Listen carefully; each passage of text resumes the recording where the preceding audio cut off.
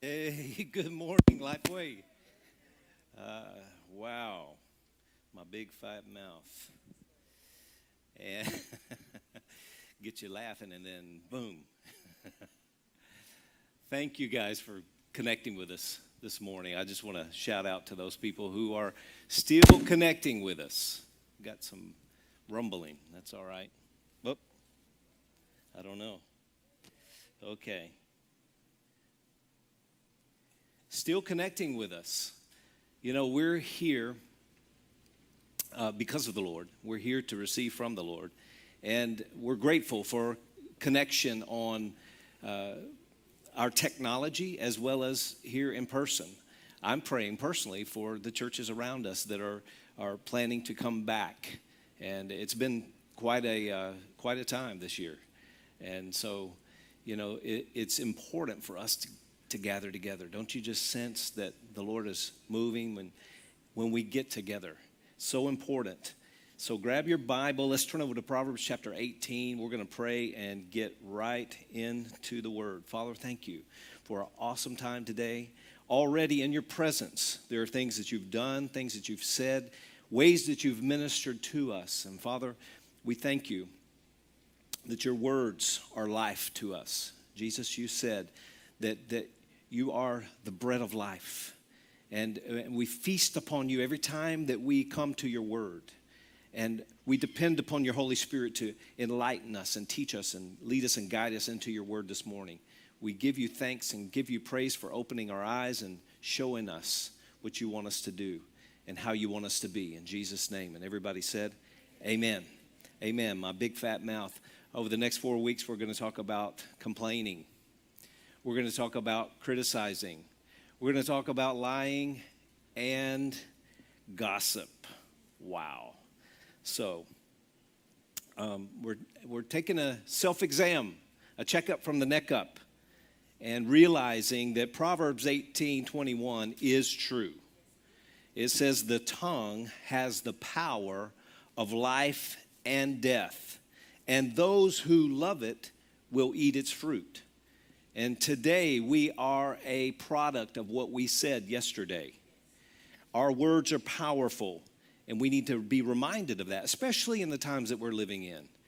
And the words that are going around, hitting people in the heart and hurting people and damaging people. Or, guys, we have, as the body of Christ, we have an opportunity when it's really, really dark in the world to bring the light of Jesus through our words, through our heart, through our actions. And so let me just say right up front that one of the side points to this message series is social media.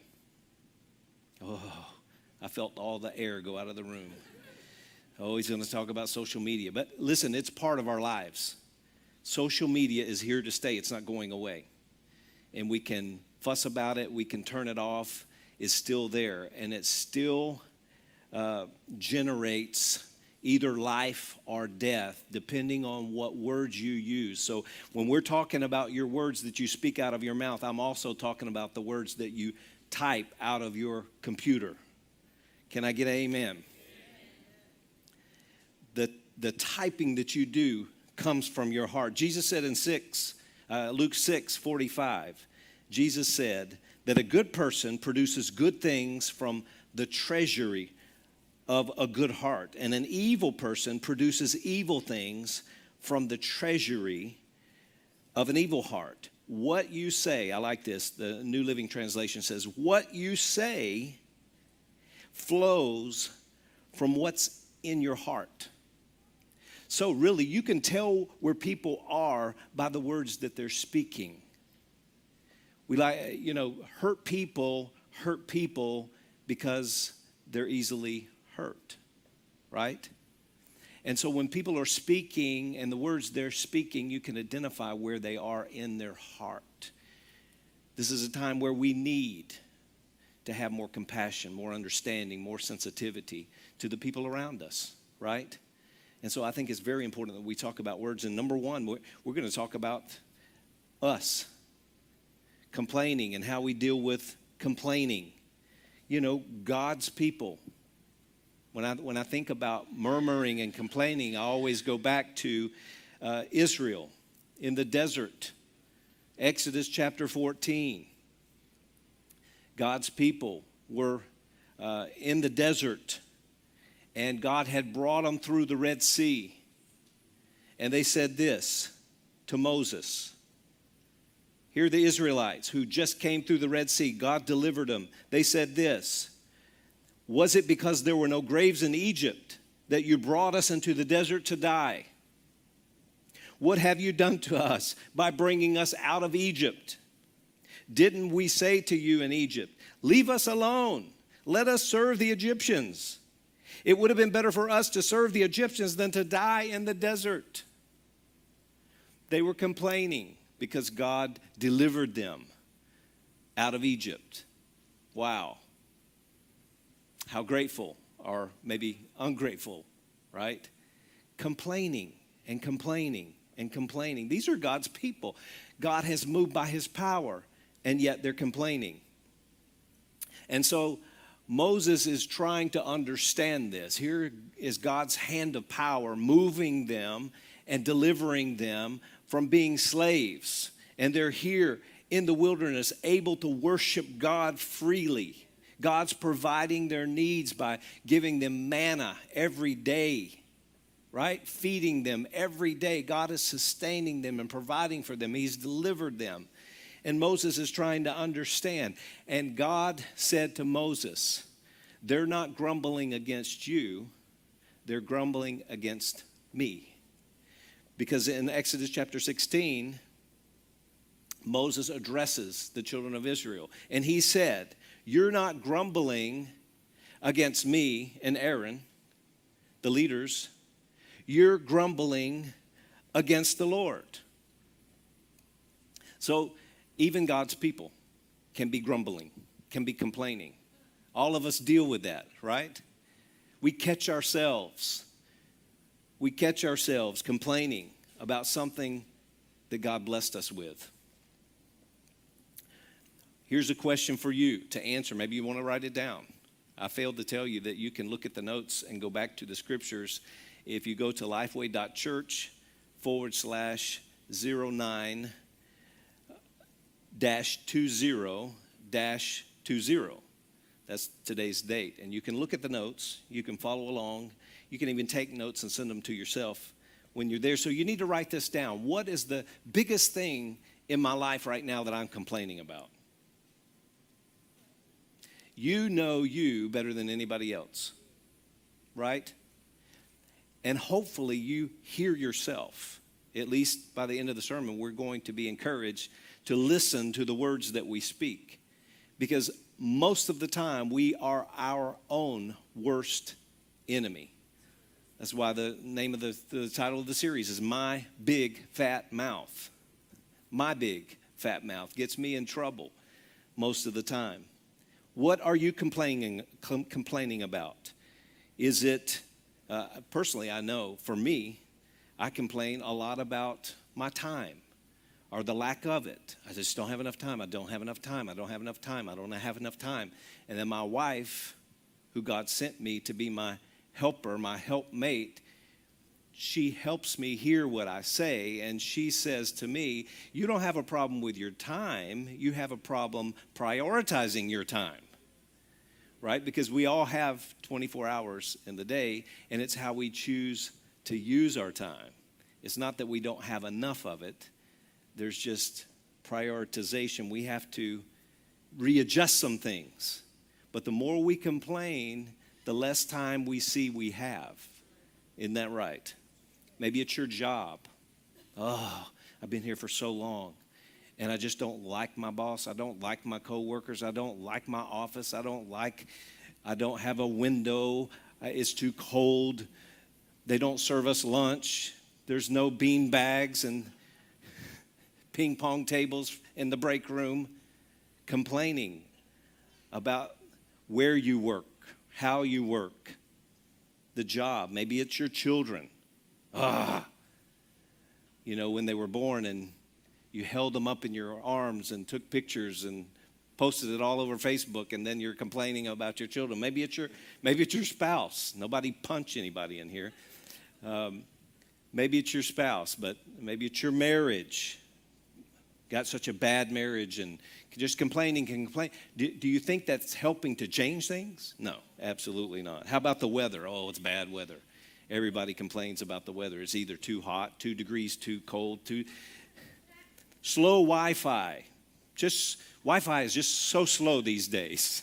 I don't know. They're just charging too much for this. What are they trying to do? They're trying to take my money, and how about nothing to watch on Netflix? There's nothing to watch on Amazon. I've got all these services with nothing to watch. Let's get a little bit closer. Why are they requiring me to wear a mask? I'm not going to wear a mask. Just grumpy, frumpy, mean, hateful. All this politics stuff. Complain. We have a choice to complain or to be glad, right? Brings us to the problem with complaining is that we've taken our eyes off of God. We've taken our eyes off of God, and we put them on the things that we're dealing with. Let's think about Paul for a minute. Paul had many reasons to complain. He almost had a right to complain. If anybody had a right to complain, it was Paul. Paul, who gave his life for the gospel. Jesus called him. Paul was against the church, but when Jesus called him, he called him into the ministry and told him to go to the Gentiles, probably the hardest assignment at that time. Paul met opposition everywhere he went, opposed. He was stoned. He was thrown out of town. He was beaten. They thought he was dead multiple times. Many reasons to complain. But here's what he said in Philippians chapter 2, verses 17 and 18. Paul knew something about his life, and he knew something about God. Paul said this, but even if I'm being poured out like a drink offering on the sacrifice and service coming from your faith, I'm glad and rejoice with all of you, so you too should be glad and rejoice with me. It's interesting, Paul uses that phrase, being poured out like a drink offering. That phrase, poured out, being poured out, comes from a Greek word called and are pronounced like spendo. So he was being spent or poured out. And it's what the priests used to do when they took the drink offerings. They would either take anything liquid like real expensive wine or honey, or as the sacrifice, animal sacrifice is burning, they would pour that drink offering on that burning piece of sacrifice, and it would evaporate. There would be a sweet smelling aroma. So being poured out, it's kind of like the woman that poured out her perfume on Jesus' feet. She gave all that she had. She poured it out. She spendo. And so Paul, when he used that phrase, some people were thinking that Paul was talking about his ultimate martyrdom. But really, Paul, in that verb, he was saying, I am being poured out. So he was looking at his life that he was living as a sacrifice. That's why he could write in Romans chapter 12, verses 1 and 2, give your bodies a living sacrifice, holy and acceptable to God, which is your spiritual worship. You see, Paul, every time he got into a place where he could complain, he chose to see Jesus. He chose to not look at himself, but to see Jesus and the purpose for his life. Look at Philippians chapter 1. Philippians chapter 1, verse 12. Now you have to remember that Paul wrote this when he was in prison. Paul was in prison and he wrote this. He says, now I want you to know, brothers and sisters, that what has happened to me has actually served to advance the gospel. And as a result, it has become clear throughout the whole palace guard to everyone else that I am in chains for Christ. So he wasn't complaining to Christ that Christ put him in the chains. He believed that he was serving God's purpose by being chained to this Roman guard in prison. How could Paul be in prison facing possible execution and rejoice? Same way he and Silas at midnight, in the dark of midnight in prison, began to sing praises to God and rejoice. Because Paul chose not to look at himself, but to look at Jesus. He did not take his eyes off of Jesus. He did not begin to look at his situation and complain, oh, every time I preach, I get thrown in jail. Every time I preach, they beat me to death. I'm going to stop. I'm going to quit. This is not worth it. To save my life, I'll have to turn my back on what God's called me to do. Paul didn't. He kept his eyes focused on Jesus. You know, your circumstances may be bad. And if you can change your circumstances, your negative circumstances, then change them. Think about Nehemiah. He was in negative circumstances, but he changed them. If you can change your negative circumstances, change them. If you can't change your negative circumstances, then change your attitude. The why. Let's talk about the why behind complaining. Why do we complain? Why do we complain? Number one, because we're looking at the wrong things. The number one reason why we complain is because we're looking at the wrong things. I'm looking what other people have. What they have is better than what I have. And so we compare, and that leads to complaining. That leads to criticizing. And criticizing leads to arguing. Let me just read you Philippians 2, verses 14 and 15. Philippians 2, verses 14 and 15. It says, do everything. This is in the New Testament. And Paul wrote this. How could he write it? Because he had an understanding of this. Do everything without grumbling, complaining, or arguing, so that you may become blameless and pure children of God without fault in a warped and crooked generation. How appropriate for today, right? People are complaining about everything. Everything. The government gave them money, but it was not enough money, right? It didn't come with a bow tied around it and a box of chocolates with it, you know? So we look at the wrong things. We look at what other people have. We begin to complain. We look at what we don't have. We begin to complain. The Lord, I was driving yesterday, and the Lord told me to go by the house that we lived in 14 years ago, over here in Decula. It was a rental house. And I'm like, why would I drive in that neighborhood? Why would I go by there? That's not on my route. I'm not planning to do that. He said, I want to show you something. He was taking me down memory lane. Now, a house is just a house. It's sticks and material and concrete and whatever, metal, right? Stuff. But there's memories made in those places that God wanted to show me and remind me how faithful he was. And so I went there. I drove past the house. I took a picture to remind myself of how God was faithful. He found that rental house when we were moving from Italy.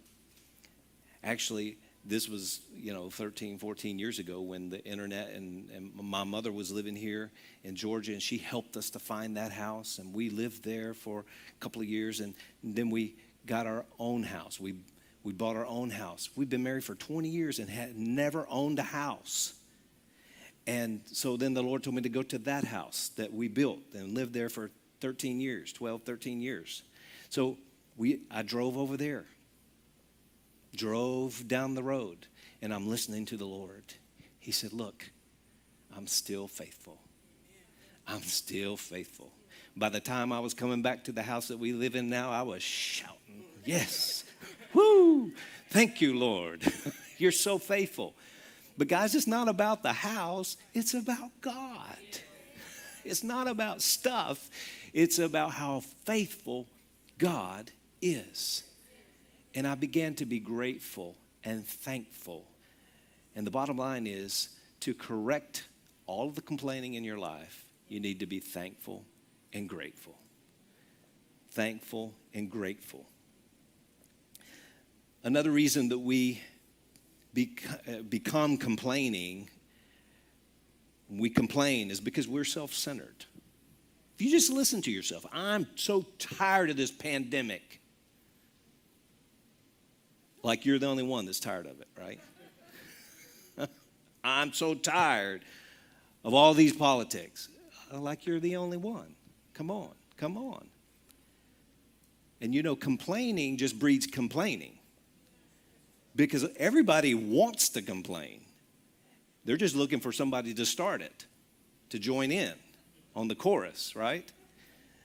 So if we refuse to complain, if we start a protest against complaining, then we can shut it down. Be grateful, be thankful, be thankful. You hear ourselves say, and it's self-centered, I can't deal with it anymore. I just can't deal with it anymore. And that's a good time to stop, drop, and pray. And say, Lord, I'm not big enough to deal with this. I've said it, you know it, I know it, but you're big enough. Your grace is big enough. Just like we were singing this morning. I mean, these songs were right in line with changing, complaining, to being thankful and grateful. We become self-centered when we say, oh, I shouldn't have to blah, blah, blah, blah, blah. I shouldn't have to blah, blah, blah, blah, blah. You think Paul had a chance to say, well, I shouldn't have to blah, blah, blah. No. And the third reason that I think that we complain is we just forget the goodness of God. We just forget how good he is. We can sing about it. We can talk about it. But do we really believe it and live it to the fullest extent? We have to answer that question. How good has God been in your life? Has he saved you? Has he healed you? Has he provided your needs? And there's so much more that he has. So what are we going to do about this complaining? Number one, we have to listen to ourselves. We have to take inventory. We have to judge ourselves, like the Bible says. We have to judge ourselves. We're not called to judge other people and what they say. That's not your job. If you hear someone complaining, begin to pray for them. They're having a tough time. And remember, that could be you, right? We're not the word cops. You don't have permission to jump on somebody because they said something wrong. That's actually happened in my presence one time, and I was so embarrassed that this one person chewed up this other person for saying the wrong thing. I'm like, oh, and you think you're right by telling her that person, she's wrong. I mean, wow. Listen to yourself. Jesus also said, you will know them by their fruit. And that's not just them, that's you. You will know you by your fruit. What's your fruit like in these days? In these tough times, they're difficult times, no denying that. But the more we complain, the more difficult they become. Number two, don't forget the goodness of God. Here's some warning right here. Look at Psalm 106, verse 7. Even though the children of Israel had just witnessed the miraculous 10 plagues of Egypt and escaped 400 years of slavery, Psalm 106, verse 7 said, they soon forgot his many acts of kindness to them. Instead, they rebelled against God at the Red Sea. After all God did for them, they rebelled against God by complaining. By complaining. And so don't forget the goodness of God. And number 3, be thankful and fill yourself with gratitude and thankfulness for God's blessing. I want to end with this verse, Psalm 103, verses 2 through 5 in the New Living Translation. This is awesome. David is saying this, and David faced opposition. There were times where David could have, maybe should have, just complained and said, I'm giving up. But here's what he said: let all that I am praise the Lord. May I never forget the good things that he does for me. He forgives all my sins and heals all my diseases. He redeems my life and redeems me from death and crowns me with love and his tender mercies. And he fills my life with good things. So David said, may I never forget. May I never forget. Another way to say that is may I always remember. May I always remember. Be grateful and fill yourself with gratitude for God's blessings. And the last thing that we should do about it is not focus. Don't focus on what you don't have. Be thankful for what you do have. Remember, you're not the center of your life. Jesus is at the center of your life. If you've made Jesus the Lord of your life, if you have set Jesus on the throne of your life, then he's the center of your life.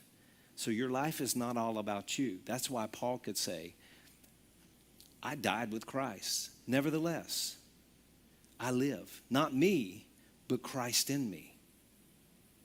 Right? If it's Jesus living in me, my life should be about him and not about me. So the things that I'm facing today, maybe you're facing difficulties that you never even thought that you would be facing. It's okay. It's okay because Jesus is with you. He said he would never leave you nor forsake you. He can fill you with a joy like Paul and Silas in the middle of the prison at midnight saying, let's have a little worship session in here. Did you bring your guitar? No, I got this harmonica. Maybe, I don't know what they had. Maybe they were beating on the side of the walls, just getting a groove, getting a beat, you know. Who knows? Paul did a little rap and Silas was beating on the bars. Who knows? But they were praising God with what they had. They weren't looking at what they didn't have. Come on. What do you have? Hey, Moses, what do you have? What's that stick in your hand? Come on. Be grateful. Be thankful. The power of God will come on you and deliver you from that spirit of complaining, which in turn will change your circumstances. God can work with someone who's thankful and grateful. Maybe you need Jesus today, and that's the first step to being thankful and being grateful. Knowing who he is and what he's done for you is the greatest thing in our lives. Knowing that Jesus, even though we didn't deserve it, he gave us this thing called salvation. And it's the greatest thing that we could ever experience. In fact, in this life that we're living before heaven, I don't know that we'll ever understand the greatness and the goodness of this thing called salvation. Such a gift given to us freely. Nothing you could have done to deserve it. The only thing you need to do to receive it is just say, yes, that's me. That's me. So before we close, before I pray, I want to ask you, have you received? Have you received Jesus? Is this you that I'm talking to? Whether it's here in the building or whether it's there through the internet, through the camera there. If you need Jesus, doesn't take very long. You don't have to cry. You don't have to get on your knees at the altar and cry 1,000 tears. No. It's very powerful, but very simple at the same time. God is not trying to confuse you or make it complicated. He said, give me all you have and I'll give you all I have. And so every one of us, when we come to Jesus, we come just like we are. It's like that song, just as I am. Jesus, I'm coming to you just like I am. I know me, but I need you. So if that's you, I want you to pray with me. If you want to get down on your knees, you can. If you don't have to. It's not even necessary that you close your eyes, but just concentrate and focus on these words. I'm going to help you with the words. Say, Heavenly Father. You can just pray with me. Say, Heavenly Father, thank you for the gift of salvation. Today I acknowledge that I need Jesus.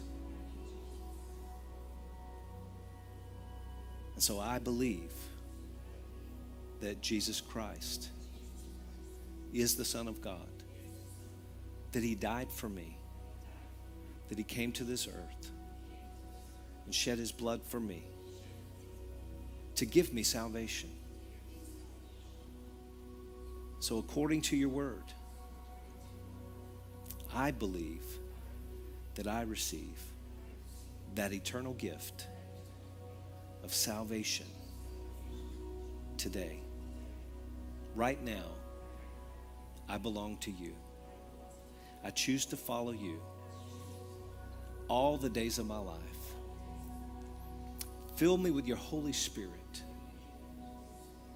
that I might live for you forever. In Jesus' name. If you've made that decision, then that means you're born again. It's not a feeling.